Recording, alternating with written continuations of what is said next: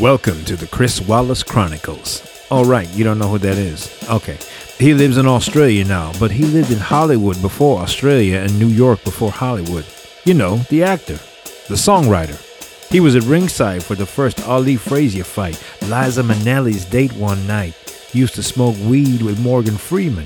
Likes to tell stories, like this one.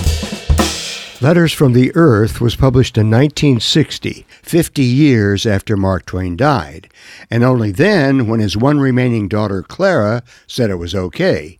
Mark Twain didn't think we'd be ready for it until 500 years after he died.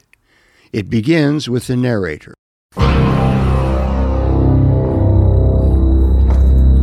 The Creator sat upon the throne thinking.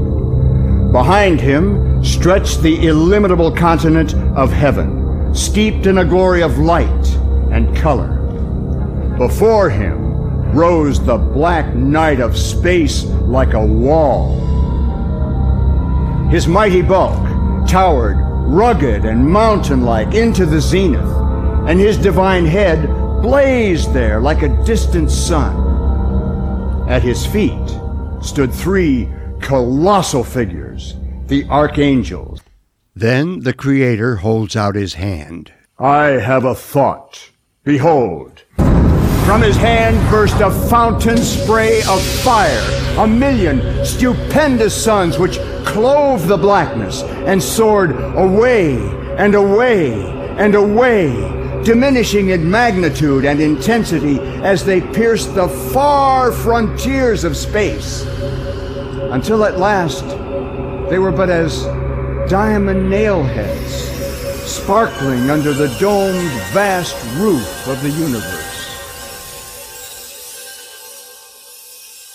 So everything we know as the universe was created in that moment, according to Mark Twain. The three archangels were dismissed, and they started to talk things over. Satan started the conversation. We have witnessed a wonderful thing. As to that, we're necessarily agreed. I think space was well enough just as it was, and useful too, cold and dark. But these are details of no considerable moment. The new feature, the immense feature, is the invention and introduction of automatic, unsupervised, self-regulating law for the government of these myriads of whirling and racing worlds and suns.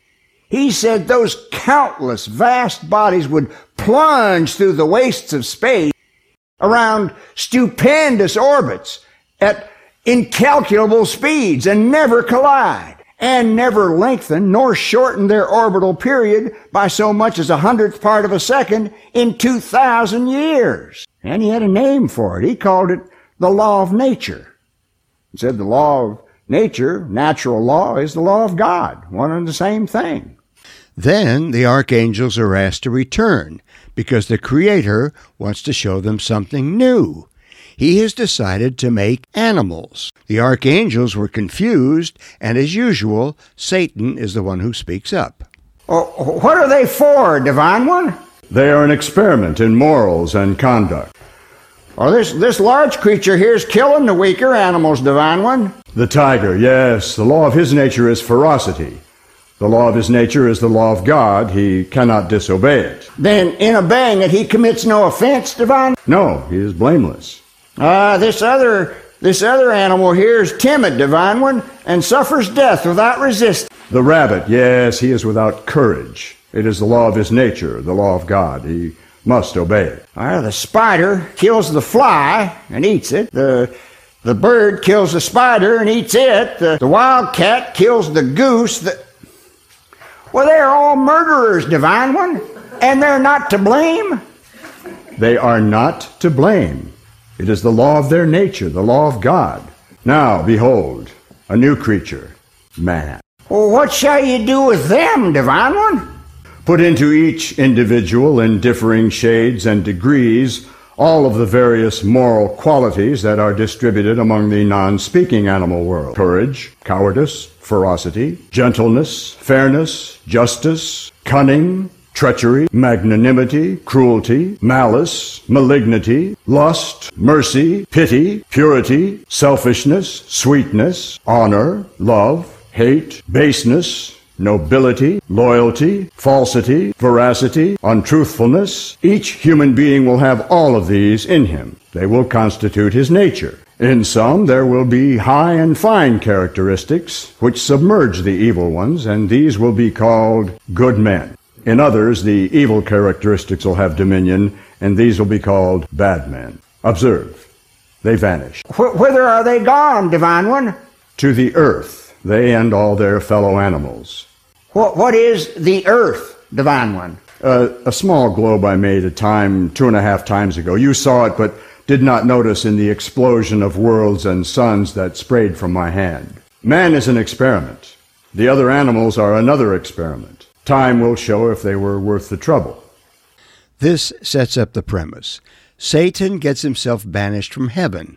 Again. It happens every time he gets caught making sarcastic remarks about the Creator's pet projects. He decides to go out into space and hunt up the earth and see how the human race experiments coming along. He reports his findings to Michael and Gabriel in letters he sends back. Letters from the earth. This is a strange place. Man is a marvelous curiosity. When he is at his very, very best, he's a sort of low-grade, nickel-plated angel. At his worst, he's unspeakable. In times past, man's had hundreds and hundreds of religions.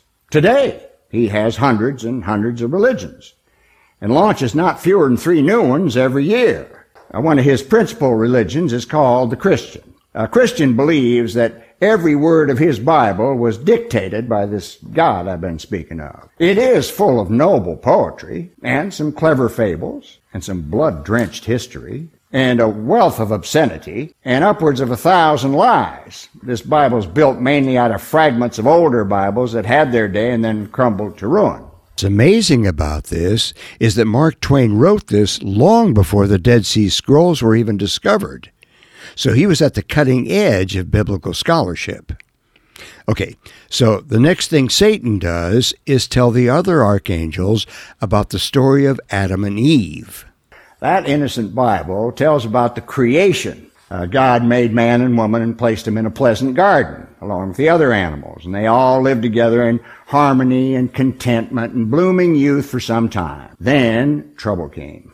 The deity had warned the man and the woman that they must not eat of the fruit of a certain tree. Now, presently, a serpent sought them out privately and came to them walking upright, which was the way of serpents in those days. And the serpent told them that the forbidden fruit would store their vacant minds with knowledge. So they ate it, which is quite natural, since man is so made that he eagerly wants to know. Whereas the priest and this God, whose imitator and representative he is, from the very beginning made it his business to keep man from knowing any useful thing. So Adam and Eve ate the apple, and at once a great light streamed into their dim heads. They had acquired the moral sense, which differentiates man from the beast and places him above the beast, instead of below the beast, where one would think his place would be, since man is always foul-minded and guilty. The beast is always clean-minded and innocent. So Adam and Eve now knew what evil was and how to do it. They learned how to do various wrong things, and among them, one principal one, the art and mystery of sexual intercourse. To them, this was a magnificent discovery, and they stopped idling around and turned their entire attention to it. Results followed by the name of Cain and Abel, and they had some sisters and knew what to do with them, so more results followed. Cain and Abel begot some nephews and nieces, and these begot some second cousins, and after that the classification of relationships began to get difficult. The pleasant labor of populating the world went on from age to age with prime efficiency. Population grew, but it was a disappointment to the deity. He was dissatisfied with its morals, which in some respects were not any better than his own. They were a very bad people, so he wisely concluded to abolish them. This is the only really enlightened idea his Bible credits him with, and would have made his reputation for all time if he could only have kept to it, but he was always unstable, except in his advertisement. Man was his finest invention, after the housefly, so he finally decided to save a sample of them and drown the rest. He saved out Noah and his family. You see, not only was a sample of man to be saved, but business samples of all the other animals too. You must understand that when Adam ate the apple in the garden and learned how to multiply and replenish, the other animals learned the art too, by watching Adam. It was cunning of them, for they got all that was worth having out of that apple without afflicting themselves with a moral sense. Well, Noah began collecting animals. Noah had to collect 146,000 kinds of birds, beasts, and freshwater creatures, and upwards of 2 million species of insects. Thousands of those things are very difficult to catch. And if Noah hadn't given up and resigned, he'd be on the job yet. So he had no kangaroos, no possums, no Gila monsters, they having long ago wandered to a side of the world he'd never seen and with whose affairs he was not acquainted. They all came within a hair of getting drowned. These facts are all suppressed in the biblical account. You find not a hint of them. The whole thing's been hushed up. Well, the ark continued on its voyage, drifting around here and there and yonder, compassless and uncontrolled. And the rain. The rain, the rain, the rain. No such rain had ever been seen before. 16 inches a day had been heard of, but that was nothing to this. This was 120 inches a day. 10 feet. Rained for 40 days and 40 nights, and submerged every hill that was 400 feet high. Well, then at last, the ark came to rest on top of Mount Ararat, 17,000 feet above the valley. The living freight got out and went down the mountain. Noah planted a vineyard and drank of the wine and was overcome. This person was saved out of all the populations because he was the best sample there was. He was to start the human race on a new basis. The promise was bad. Now was the time to do with these people what had been so judiciously done with the others. Drown them. Okay, so that's Mark Twain putting his spin on the Bible. This next bit speaks to us today. And even though when he wrote it, his today was at the beginning of the 20th century, it's still just as valid now in the 21st. Man is, without any doubt, the most interesting fool there is. He concedes that God gives to each man his temperament at birth. He concedes that man cannot change his temperament. Well, let's examine these curiosities. Let's take two extremes in temperament, the goat and the tortoise. Now, neither of these creatures makes its own temperament, but is born with it, like man. Very well. Lust is the dominant feature of the goat's temperament, the law of God in his heart, and he must obey it the whole day long in the rutting season without stopping to eat or drink. If the Bible said to the goat, "Thou shalt not fornicate, thou shalt not commit adultery," even man, sap-headed man, would recognize the foolishness of that prohibition and grant that the goat ought not to be punished for obeying the law of his Maker. Yet, he thinks it right and just that man should be put under the prohibition. On its face, this is stupid, for by temperament, which is the real law of God, many men are goats and can't help committing adultery when they get a chance, whereas there are numbers of men who, by temperament, can keep their purity and let an opportunity go by if the woman lacks in attractiveness. But the Bible allows no adultery at all, whether a man can help it or not. It allows no distinction between goat and tortoise.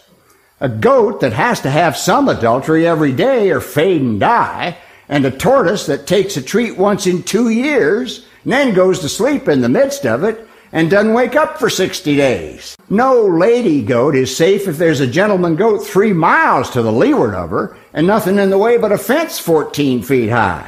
Now, Mark Twain gets even more specific about sex. From the time a woman's 7 years old until she dies of old age, she's ready for action, as competent as the candlestick is to receive the candle. But man is only briefly competent from age 16 or 17, thenceforward for 35 years. After 50, his performance is of poor quality. The intervals between are wide. His candle is weakened by the weather of age. It is mournfully laid to rest in hopes of a blessed resurrection, which is never to come. Now here you have an example of man's reasoning powers. In his life, no man ever sees the day he can satisfy one woman. No woman ever sees the day she can't overwork, defeat, and put out of commission any 10 masculine planets. Now, if you or any other intelligent person were arranging the fairnesses and justices between man and woman, you'd give a man 1/50th interest in one woman, and a woman a harem.